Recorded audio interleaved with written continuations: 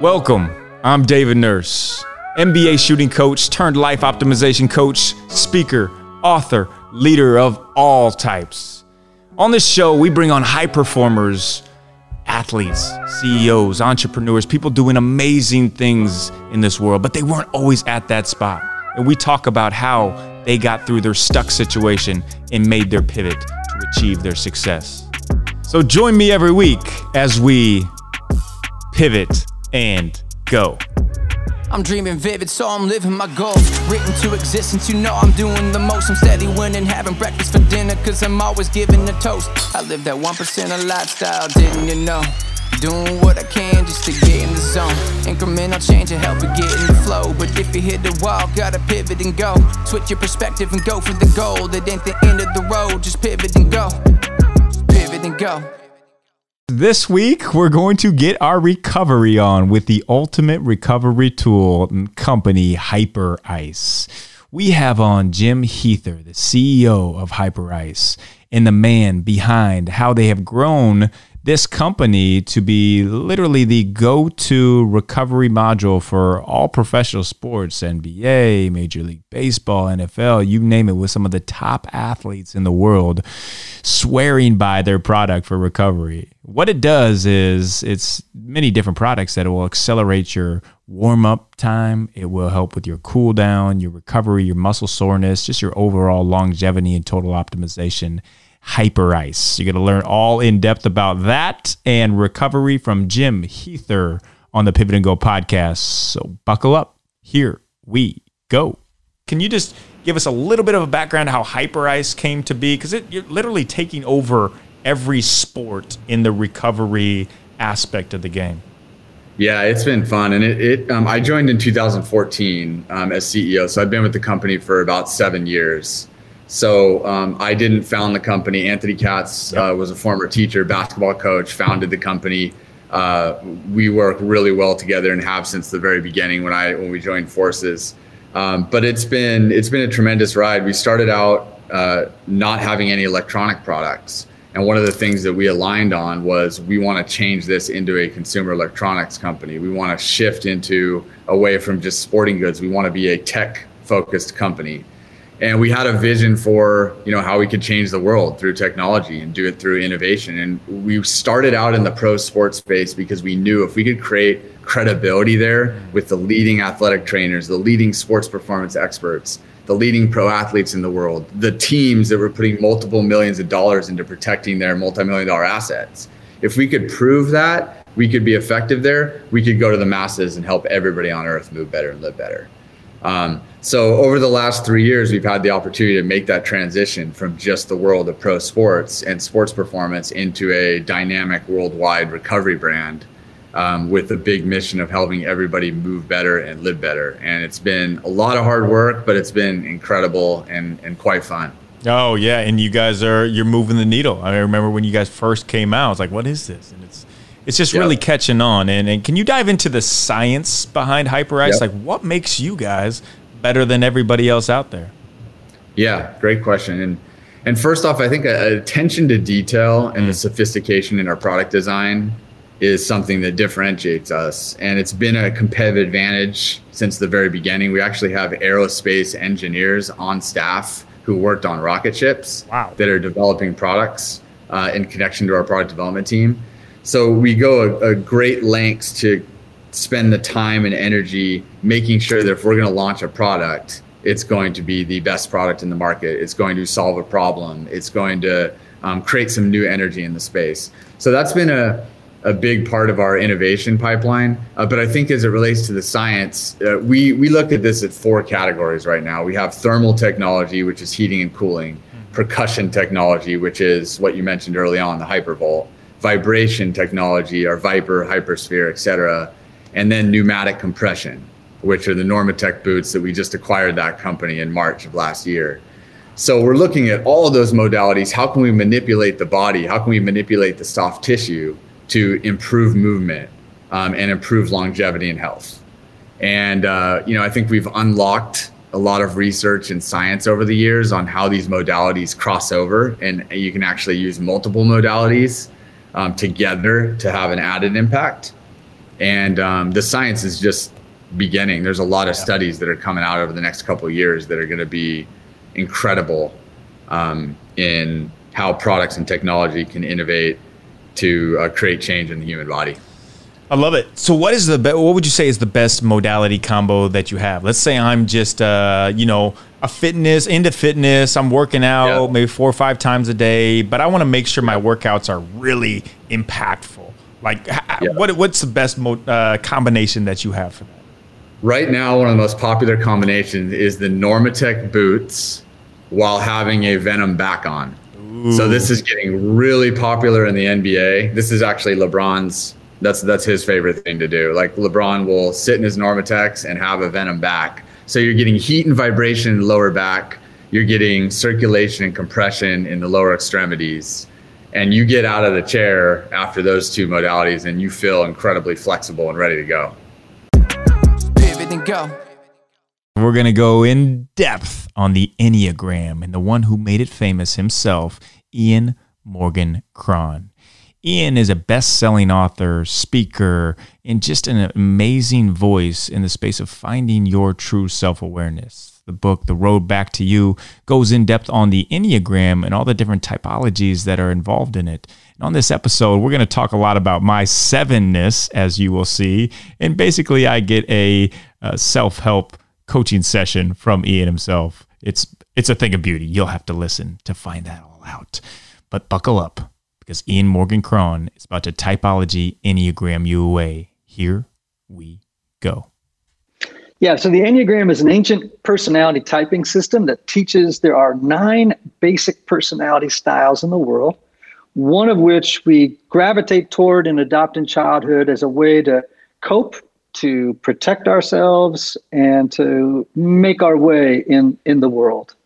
Very importantly, each type has a unconscious motivation that powerfully influences how that type habitually and predictably acts, thinks, and feels from moment to moment.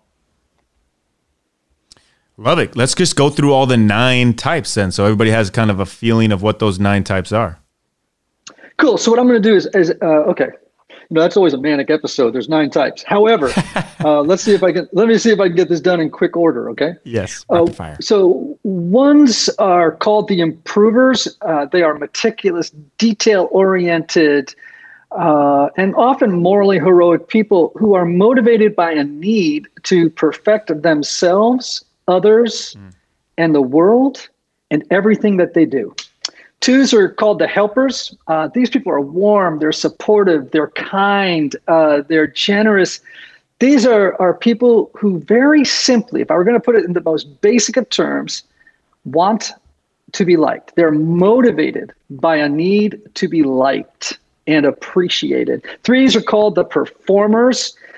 These people are competitive, they're ambitious, they're goal-oriented, they're productivity-minded, and they're efficiency experts. These are people who have memorized David Allen's book, Getting Things Done.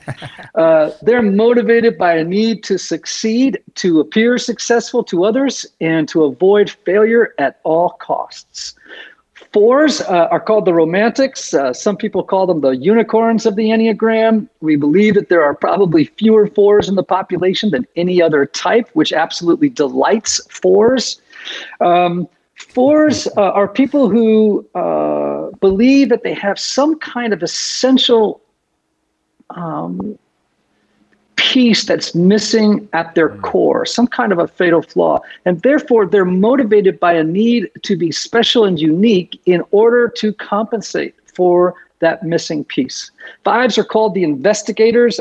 They are the most analytical, sometimes the most emotionally distant number on the Enneagram. These are folks who have a need to gather knowledge and information, particularly about niche subjects, in order to fend off feeling overwhelmed by what feels like a depleting world, a draining world. 6s are called the loyalists. We think there are more 6s than any other type in the population. 6s, loyal, steadfast, earthy, funny, practical, good problem solvers.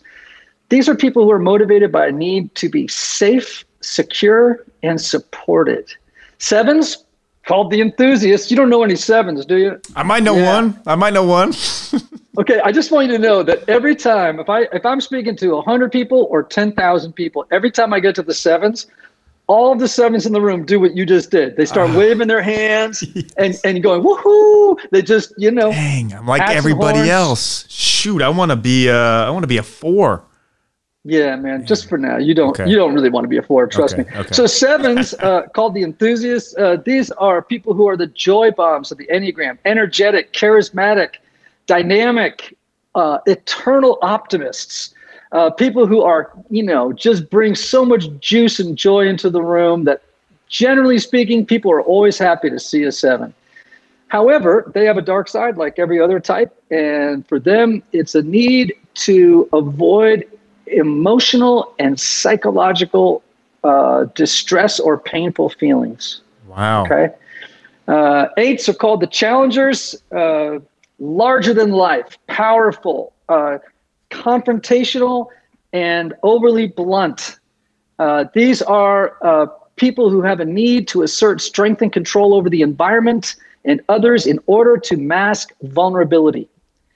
And then 9s finally are called the peacemakers, oftentimes called the sweethearts of the Enneagram. They're accommodating, easygoing, laid back, don't rock the boat, go with the flow kind of human beings who want to avoid conflict, maintain connections with other people, and often merge with the agendas and life programs of another person or the group in service to maintaining connection with them. So that's the 9 types. And it's important to realize that within all 9 types, there's an infinite variety of expressions of each of those types. So that makes it possible for the whole planet to find their way into one of those silos. How does it help you grow in self-awareness? Well, self-awareness, I think, begins with self-knowledge. You know what I mean? Like, it's really important that human beings know themselves. And what the Enneagram does in such an efficient and uncannily accurate way is explain to you why you habitually act, think, and feel the way that you do, the operations of your personality. And when you are able to learn how to observe yourself in real time and begin to monitor and regulate how your personality is affecting other people, it begins to remove conflict, inefficiencies. It arouses empathy, compassion for other people whose types you're beginning to know and understand.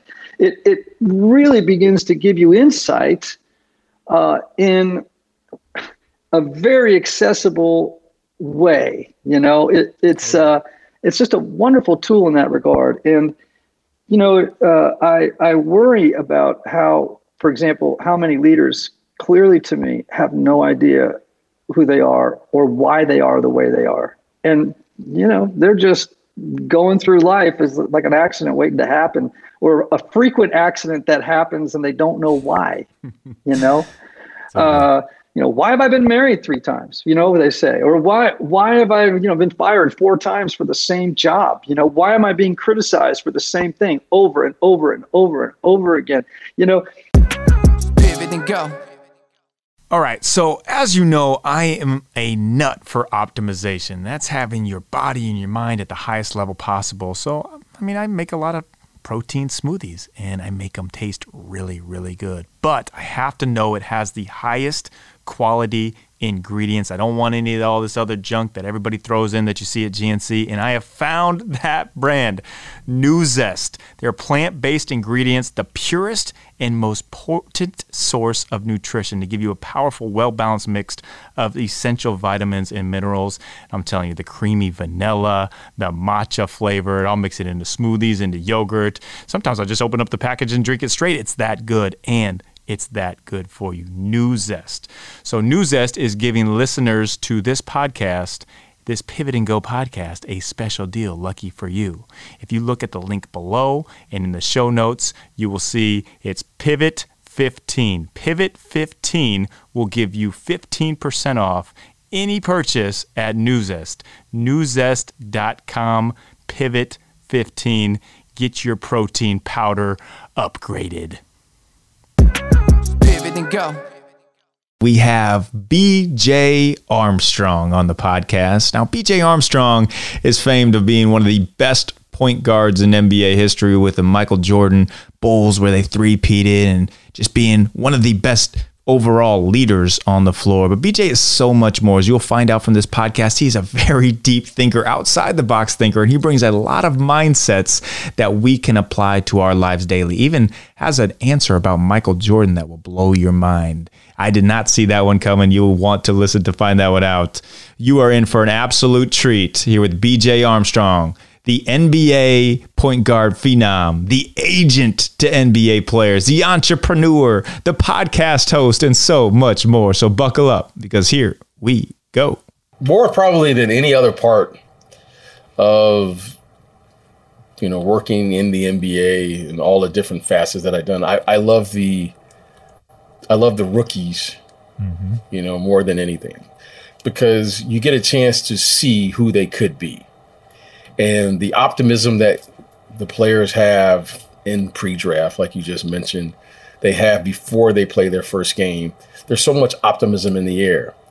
And holding on to that optimism is a huge gift. And it's a little secret that not many players get a chance to hold on to, because it gets so easily stripped, right? We all get skewed by our everyday life, or, I've played and won so many games that you just think it becomes like common. But if you can hold on to that, how you felt as a rookie, or you can hold on to the optimism that's in the air of like remembering what it was like to go through a pre-draft experience, the longer you can hold on to that, it's a special thing. So I try to hold on to my naivete, my innocence for as long as I could when I came into the league, because I always wanted to have that experience of that wow experience when I first walked in the door. So it's just a little secret that I think all the players who have an opportunity to have a career in this league learn, that, you can't let anyone destroy your happiness. You can't let anything get in the way of your, wherever's your happy space, that's your space. You carve it out. You hold on to it for as long as you can. And if you're fortunate enough, you can play this game for a long time. And it could be a very rewarding experience in a lot of different ways, right? Not just financially, but spiritually, emotionally. The friends you make, I'm sitting here talking to you, watching you with your podcasts. And I never would have thought, 10, 15 years ago when we first met, that I would be sitting here doing this. But you see the growth in people. And so it's been a great experience for me. And if I could just have that opportunity to play in the NBA, that was my dream. That was my dream as a young kid, from as long as I can remember. And really, I just carried that dream. And there wasn't anyone that was going to get in my way. And I just remember, no matter how many times I was going to fall down, I was going to always get back up. So if you're saying what was my secret, resiliency. I was just a very persistent kid. Yep. Right. I wasn't the strongest. I wasn't the fastest. I would love to tell you I had a secret drill that helped me shoot well. I wish I could tell you I had a secret move. I was going to make this work. That's just simple as that. Yeah. And it's fascinating now to watch the game, because the popularity of the game, everyone plays now, and it's a global game. And, you have coaches like yourself. And when I walk into a gym, and I see all these people, doing moves and taking shots, and everyone's getting coached. My formula was simple. Like, I was going to find a way. That's it. That is the secret sauce. Yes. I didn't need a coach. Yeah. I didn't need this, and it's not that I don't value coaching. I do value coaching. I've had the wonderful opportunity to play for Hall of Fame coaches. But the one thing that I value more than anything, and I learned this from my dad, was when I was little, my dad wouldn't let me play organized sports. And I couldn't understand it then, and it's taken me to have kids myself to figure it out of why he didn't do that. He said, son, I want you to know who you are before anyone else starts telling you who you are or who you should be. So why don't you figure that out first? And then when you figure that out, I'll let you play organized sports. Not because I don't want you to play with the other kids. It's just because before you can get coached, you should already know who you are. So I didn't play organized sports, Dave, until I was in high school. Wow. To like ninth grade. So my dad would encourage me to go to the playground, figure out what's your game. What can you do? Call your own fouls. And while the other kids were playing organized sports, my dad would just say, go to the playground and play. Figure it out. That's awesome. Just go figure it out. Call you. Understand what moves you got. Understand, if you lose on this court, you might not get back on to, 2 hours later. So, I wanted to play like all my friends. All my friends were playing, but my dad was like, because once somebody starts telling you what to do and who you are and you don't know, it can confuse you. Totally. So that's how I grew up. That's how I played. I played. And then once I got to high school, I kind of had some idea. I didn't know who I was or who I was going to become, but I had an idea of what I could do because, I just played in the streets. I just played in the playground. I literally, my dad would come back and say, how many games you win today? Did you hold the court down? And those were my lessons. So my lessons were all in the city of Detroit, playing wherever I could play. Pivot and go. You are about to be inspired by one of the most driven, motivated people that I have ever had on this podcast or ever even heard about. His documentary, 7 Yards on Netflix, just came out. His name, Chris Norton. Now, Chris, he was a college football player in the great state of Iowa and broke his neck, his spinal cord, was told he would never be able to move anything, not walk. 3% chance of ever moving again. And he became on a mission, not allowing any negative thoughts to come in, flipping them for the positive, becoming so driven and having just all these interactions with people and just situations in his life that showed him, you know what, no matter what is thrown your way, God is going to use it for something good. And he is not just a survivor, but he is an absolute thriver, where he goes around and he talks to companies, he talks to kids, he talks to people all over the world of how they can overcome any type of adversity. Because this guy, he couldn't even move. And then there he is at his wedding with his dream girl walking 7 yards down the aisle. Get ready to get absolutely fired up. Grab the tissue. You might need it in this one. It's a little bit of a tearjerker too. Buckle up. Chris Norton, here we go. Yeah, I can remember being fired up and excited to play football. And, I've always wanted to strap on the pads and the helmet for another 4 years of college ball. And I've been able to work my way up the depth chart. I'm playing more than any freshman. And so I just want to continue, that momentum and earn my way to more playing time. And so Central College, very good at football. They got the lead on us, and in the halftime, coach is mad and lights a fire under us. And so, we come out the third quarter, we score a touchdown right away. We got the fans into it, and so I run out to the field for the kickoff, and the kicker, he huddles us up and he calls the play, mortar kick right, which simply is a short, high-arching kick to the right side of the field. And I don't know why we didn't just call it kick right, because our kicker was so bad, every kick was short and high-arching. But anyway, I'm pumped because I play on the right side of the field. Again, like an opportunity to make a name for myself. So the ball's kicked, and I sprint downfield as hard as I can go. And I can see this opening for me. And my instincts tell me, that ball carrier, he's going to run through that gap. But I'm going to stop him. I'm going to drive my shoulder so hard through his legs, he's going to drop the ball. And so I go for it. I collide with him at full speed, full force. But I mistime my tackle just by a split second. Instead of getting my head in front of the ball carrier, my head collides right with his legs. In an instant, I just lose all feeling of movement from my neck down. Man. I can hear the collision of players above me. The whistle blows, the pile clears, but I can't get up.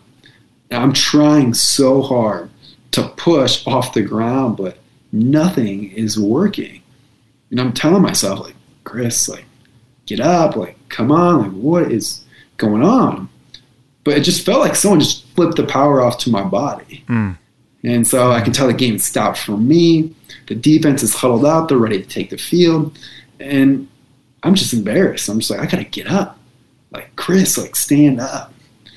But little did I know, I just suffered a severe spinal cord injury. And, you know, it'd take me many years before I'll ever find that strength to stand. Wow, man, Chris, I can't even imagine that. So, and then what was a percentage chance did you actually have to be able to move again? Because right in the flash of a millisecond, everything, all your hopes, goals, dreams, everything you poured into your life, I mean, it was taken away. Your control over anything was non-existent. And the percentage of being able to move, move anything again, what was it? 3% chance to ever move or feel. Not a 3% chance to walk. 3% chance to move, feel. To move anything in your body. Yeah. Wow. To scratch an itch on my face. To feed myself. Man, so when was the moment that, I mean, you had to feel bad for yourself, right? Was there moments where you're just like, okay, it's all over? Like, what was going through your mind in those first few nights in the hospital? Absolutely. At nighttime was the absolute worst. Yeah. Like, the room got quiet. It's dark. And my fears just came flooding out. Yeah. I had so many questions like, you know, will I ever go back to school? Will a girl ever want to be with me? Will I ever have a family and be a dad? Will I ever be happy? And these questions would just repeat themselves in my head. I'd cry myself to sleep almost every night. And I couldn't even wipe the tears away from my eyes. It felt like I was trapped in my own body, like a prisoner in my own body. And every single time I tried to move and I couldn't, would just send me into this full-blown panic attack. Like, it was awful. Chris, whoa, okay. So talk to us about the fourth night, the nurse from Wyoming. Tell us about, you had a funny quote in the documentary about nobody from Wyoming tells lies. Tell us about this nurse. Yeah, so again, it's about 2 a.m., just really early in the morning. I can't sleep. I'm restless. And someone comes in and checks my vitals every 2 hours. And it's all very clinical, routine. They come check it, they leave. Well, this woman comes in to check my vitals, but she does something different. She comes over to my bedside. She gets down on one knee. She says, "Chris, look me in the eyes." And she was kind of mean about it. Not gonna lie, it was pretty, very confrontational. It felt like. And then she's a short, slender woman, short reddish hair, glasses, and she's got this voice that sounded like she came straight out of a Western movie. And she says, "My name is Georgia. I'm from Wyoming. Do you know anyone from Wyoming?" And I say no, and I'm just thinking, where is this going? And she says, "Well, people from Wyoming don't tell lies. And I want you to know, you will beat this. You will beat this." I break down crying on the spot. I needed to hear those words so badly because up to this point, I was questioning whether all the time and effort I was putting in my recovery, like, would it ever pay off? Like, am I wasting my time? Like, why keep going? And in this moment, it feels like my faith is restored and that it is worth it. And the thing about Georgia that I think is really impactful and for everyone to understand the difference is that she didn't just say, "You can beat this." She said, "You will beat this." And I believe her.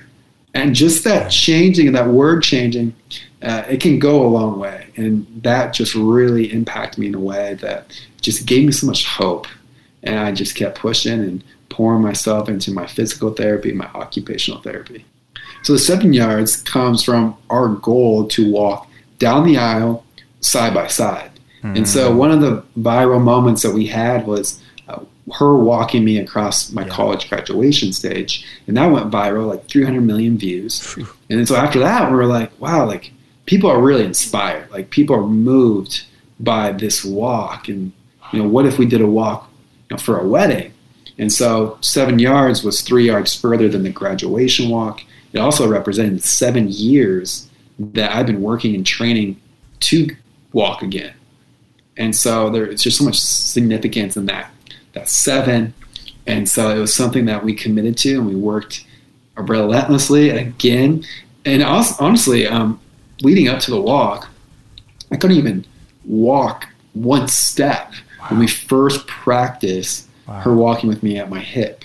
Because when we're at the side, it's so much harder for me. I lose a lot of the support that I'm used to with her being in front of me. And so it was challenging. And in fact, what made it really scary too was People magazine committed to covering the entire wedding. And then an award-winning film company, a documentary, they want to produce a life story, produce a documentary on my life story to show this walk. And they already named the movie 7 yards. Like there's no wiggle room in that title. And so I couldn't walk 5. I had to walk 7. Pivot and go. You know that feeling you get when you just wake up and you are not rested or recharged? Yeah, we all have it. We all go through it. How do I wake up with full energy every single day?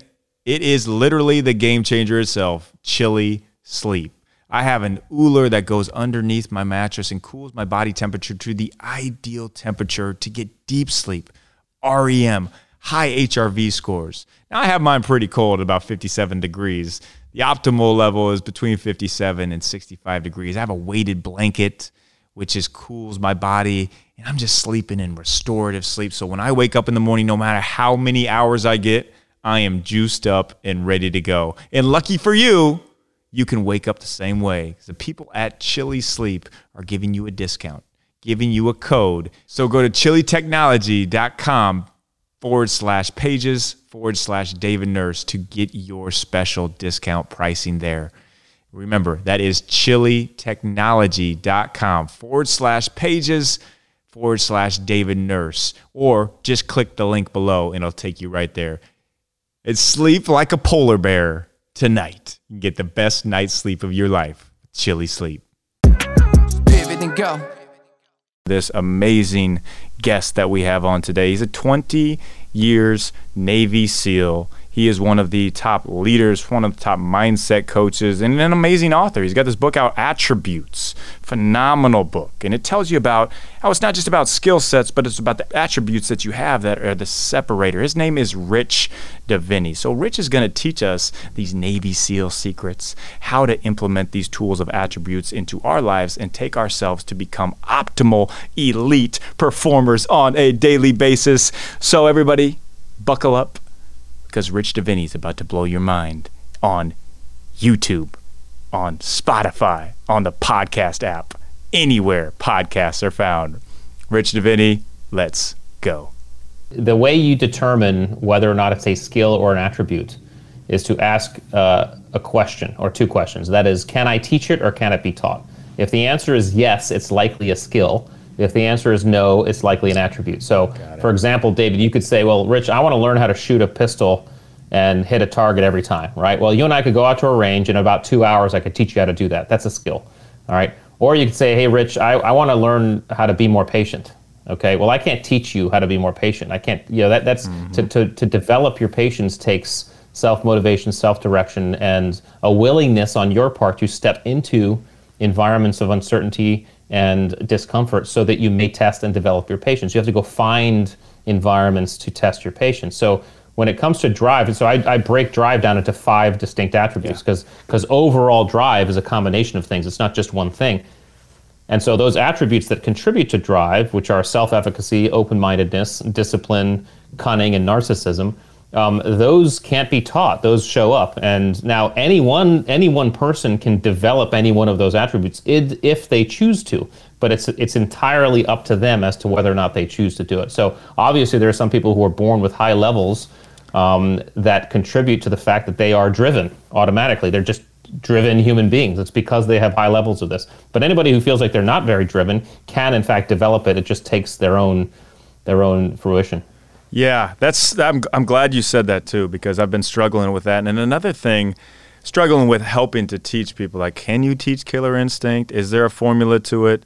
And you talk about 36 attributes in the book and how these can basically discern focus. And one of the things most people struggle from is being able to stay focused.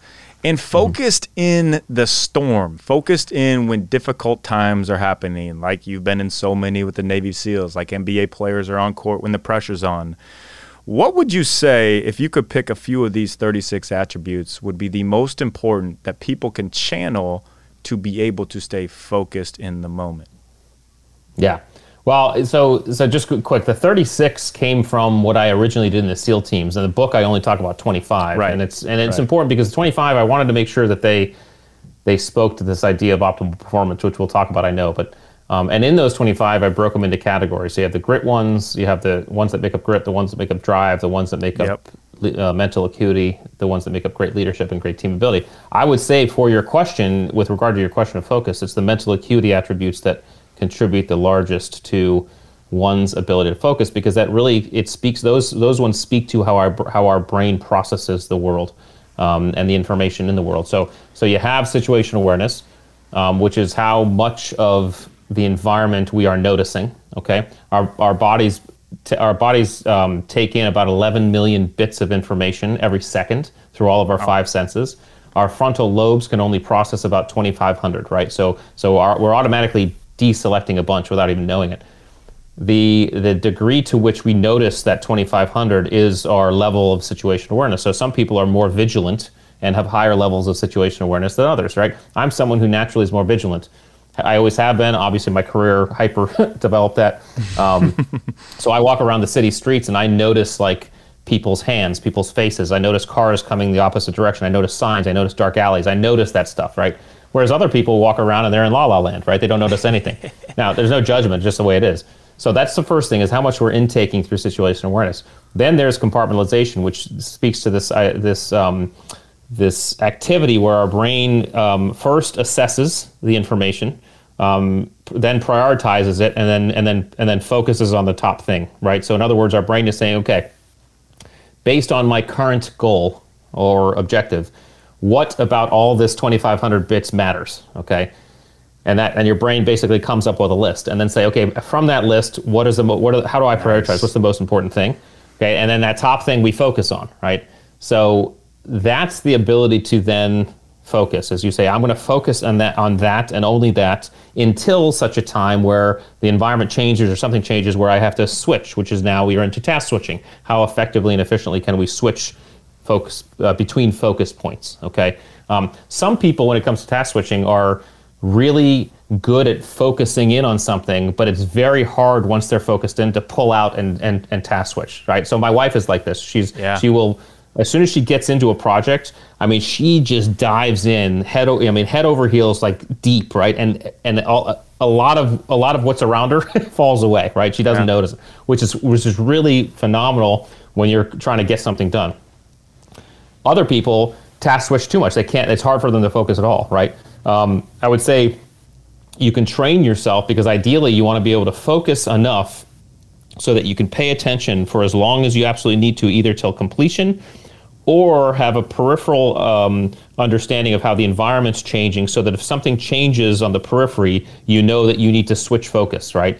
This would be like, say and I think I give this example in the book, you're looking for a gate, you're going towards a gate at the airport, right? You're late for a flight, okay? You are focused on the gate numbers, right? So as you look for this gate, that's your primary focus is to find this gate you're looking for. And as you're running, you're aware of the announcements coming, and you hear over the announcements that your flight has been delayed, okay? Well, that means now you just if you're able to keep a little bit of an awareness, now you can shift focus. You can come off that priority and switch to something else. So that's kind of a way you could practice that. And then the last one is learnability. How effectively are we able to process all this stuff, absorb it, and then execute it inside of our own systems? How fast do we learn? How fast do we pick up stuff, right? And so again, admittedly, I'm actually lower on learnability. I've known this about myself, which means when I'm learning something, I have to repeat it a bunch of times. I make the same mistake a couple times. Whereas other people, we know you tell them something once and they got it. They can absorb it and get it rapidly. So again, it's not so much there's no judgment on where we fall on this. It's just understanding where you are or where each one of us is so that we understand where we're going to have to put more effort. Pivot and go. Just be thankful and grateful for all the things that you've already had, because this guy's going to show you how to absolutely take that to another level. He changed my life. He changed my life in gift giving, the importance of gift giving and the giftology mindset. His name is John Ruhlin. So John is going to teach you about how, hey, it's not just about getting a Starbucks gift card or just telling somebody thank you or getting them a gift on Christmas, but how to actually use gift giving for your advantage, to grow relationships, to pour into others without expecting anything in return and getting everything in return. So you can check this podcast out on YouTube, Spotify, the podcast app, anywhere podcasts are found. Check us out on YouTube. You'll be able to see John. You'll be able to connect with him even more.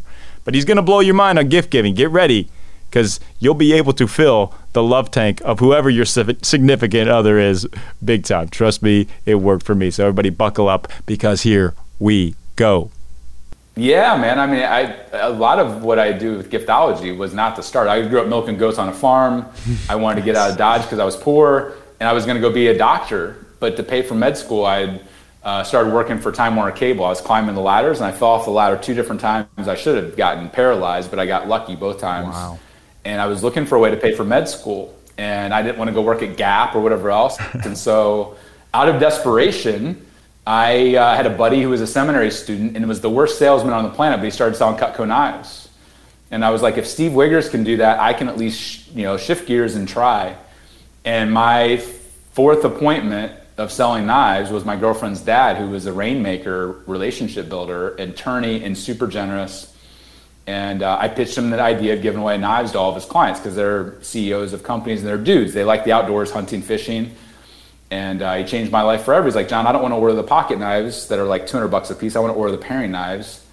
And I was like, what are you talking about? You want to give a bunch of dude CEOs of big companies like a kitchen tool? And I said, why? And he said, John, the reason I have more referrals, access, deal flow, is I found out if you take care of the family, everything else takes care of itself. So I put med school on hold. I started a gifting agency and started to teach people how to use, nobody cares about gifts, but everybody, your wife does. But in business, most people aren't being like, oh, I got to get my gifting strategy right. But everybody cares about relationships. So that was the shift or the pivot for me. Was I went from med school to becoming an entrepreneur. I didn't know what an entrepreneur was. But by the time I was a senior in college, out of 2 million reps that Cutco's worked with in 7 years, we became their #1 rep in the history of the company. How do you get that? How do you start making that process of getting the right gift for someone? Well, the bottom line is a gift. Most people give gifts that they like. If you like steak, you give steaks. If you give wine, you give wine. Mm-hmm. If you like golfing, you take people golfing, because that you're shopping with your own eyes. But if you want to blow your wife away, you have to think like she does. And so a gift by its very nature, most people in Western culture make the gift about themselves, their colors, what they like on their, it's like, I've been in business 50 years, here's a gift. That's not about me. The gift should be about them. And so if you want it to be an emotional gift, the gift should be all about the other person. And when you do that, plus add Seth Godin's concept of being a purple cow, so you go all in on personalizing it to them, and then you make it unique and different than they've ever received. The reason the knives work is most people send Pro V1s or wine.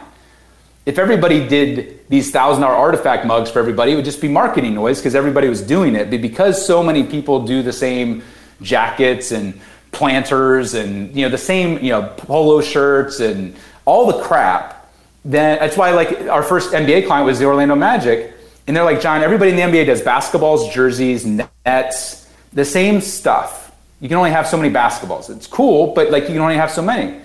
So when we started doing the knives for the Magic, Alex Martin's the CEO, is like, everybody loves it because it includes their family. I'm like, yeah, the inner circle. And he's like, what are you talking about? Like, I'm like, their family, their spouse, their kids. Like, you include their assistant, you include their event planner, you include the chief of staff. Like, anytime you can include the people around the person in a way that's a purple cow, and you make it all about them. There's no logos on any of our gifts. It's their name, it's their family name, it's all about them. So if you want a gift to be amazing, take your own ego out of it. It's not about the coolest gift, it's about making the gift land and be something that honors them, that makes them feel seen, that makes them feel known. And even if your love language isn't gifts, like Gary Chapman, the 5 love languages guy, is a mentor of mine. And, you know, God's wired us to be all 5 of those, by the way. Like, we have a primary and a secondary, but like, if you like take and handwrite a note and then hand deliver it to somebody, and it's an amazing gift that's all about them, and you're spending time with them, like, you can take all of the love languages and weave it in and actually multiply the impact of the gift, because we all love to be, you know, recognized and seen and noticed. And and the cool thing about the tangible, physical gift, and really gifting in all of those, is just love. Like, the knife, the mug, the whatever, is just a delivery vehicle for love. That's all it is. Good. And what's cool about it being tangible is every time the knife is used, every time the mug is used, every time, like, hopefully daily, there's a subconscious trigger psychologically that says that person knows me, loves me, and cares about me. So you're the most top of mind person in that life because of the physical, visual element. That's the beauty of it. It's like a physical representation of love. It's not that they couldn't go buy it for themselves, because you're not going to buy something for Ed Milet that he couldn't go buy for himself. Same with John Gordon, or really most people that are making 6, 7, 8 figures. But when you put the story and the thoughtfulness and create this element of an experience with the tangible, and you honor their spouse, that's why the knives work. It's like everybody breaks bread in their home with a kitchen and food and drink. It's the hub of the house of every home on the planet is the kitchen. And so when you can weave in that, it becomes a story and a reminder of the relationship. And then now they're telling the story. It's like why giving a Rolex is so cool. Every time I look down, you know, Joel Marion is a great example. He sends like these Rolexes out to people. Every time the person looks at their wrist, they think, man, Joel loves me. Joel went way out of his way. He didn't give me a Timex. Now, not everybody can afford a Rolex. It's not, but it's like, wow, on my wrist is a physical representation of love. That's a powerful thing to have. And to be able to do that at scale, to be able to say, like, I'm gonna love on and hit 100 cities of my most 100 or 200 or 500 most valuable relationships with a physical representation of love. Like, no Facebook ad's gonna compete with that. Pivot and go.